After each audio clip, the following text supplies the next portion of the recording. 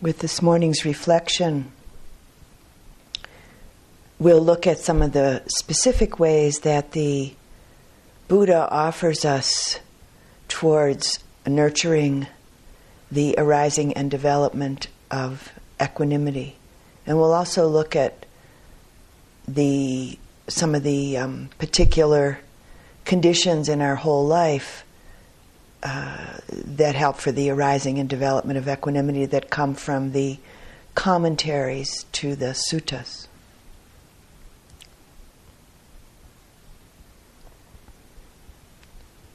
As an aid and nutriment for the arising and development of equanimity, the Buddha offers, as I said, some very specific directions. So these are his directions.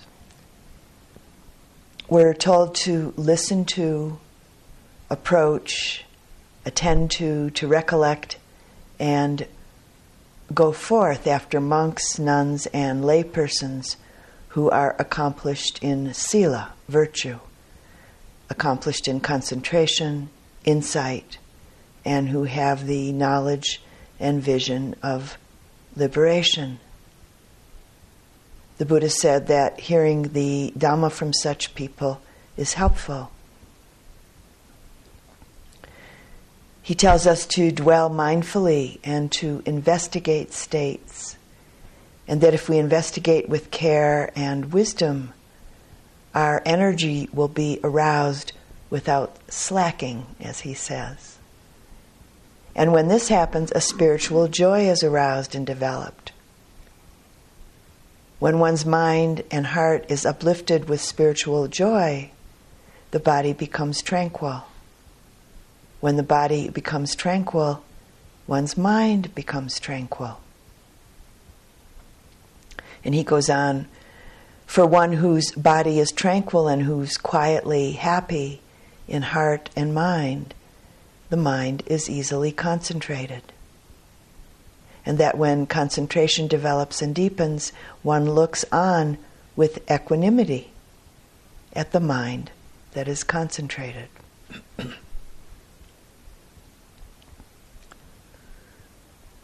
And from the commentaries to the suttas,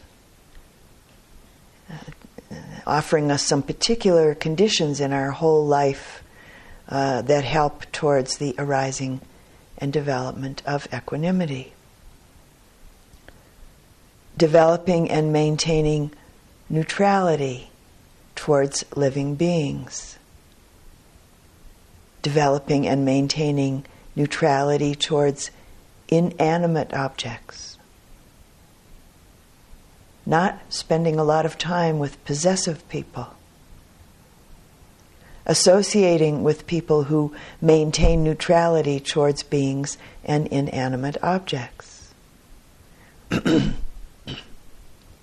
And lastly, the commentaries suggest making a resolve to incline the mind, incline the heart towards the arising, development, fulfillment, and perfection of equanimity.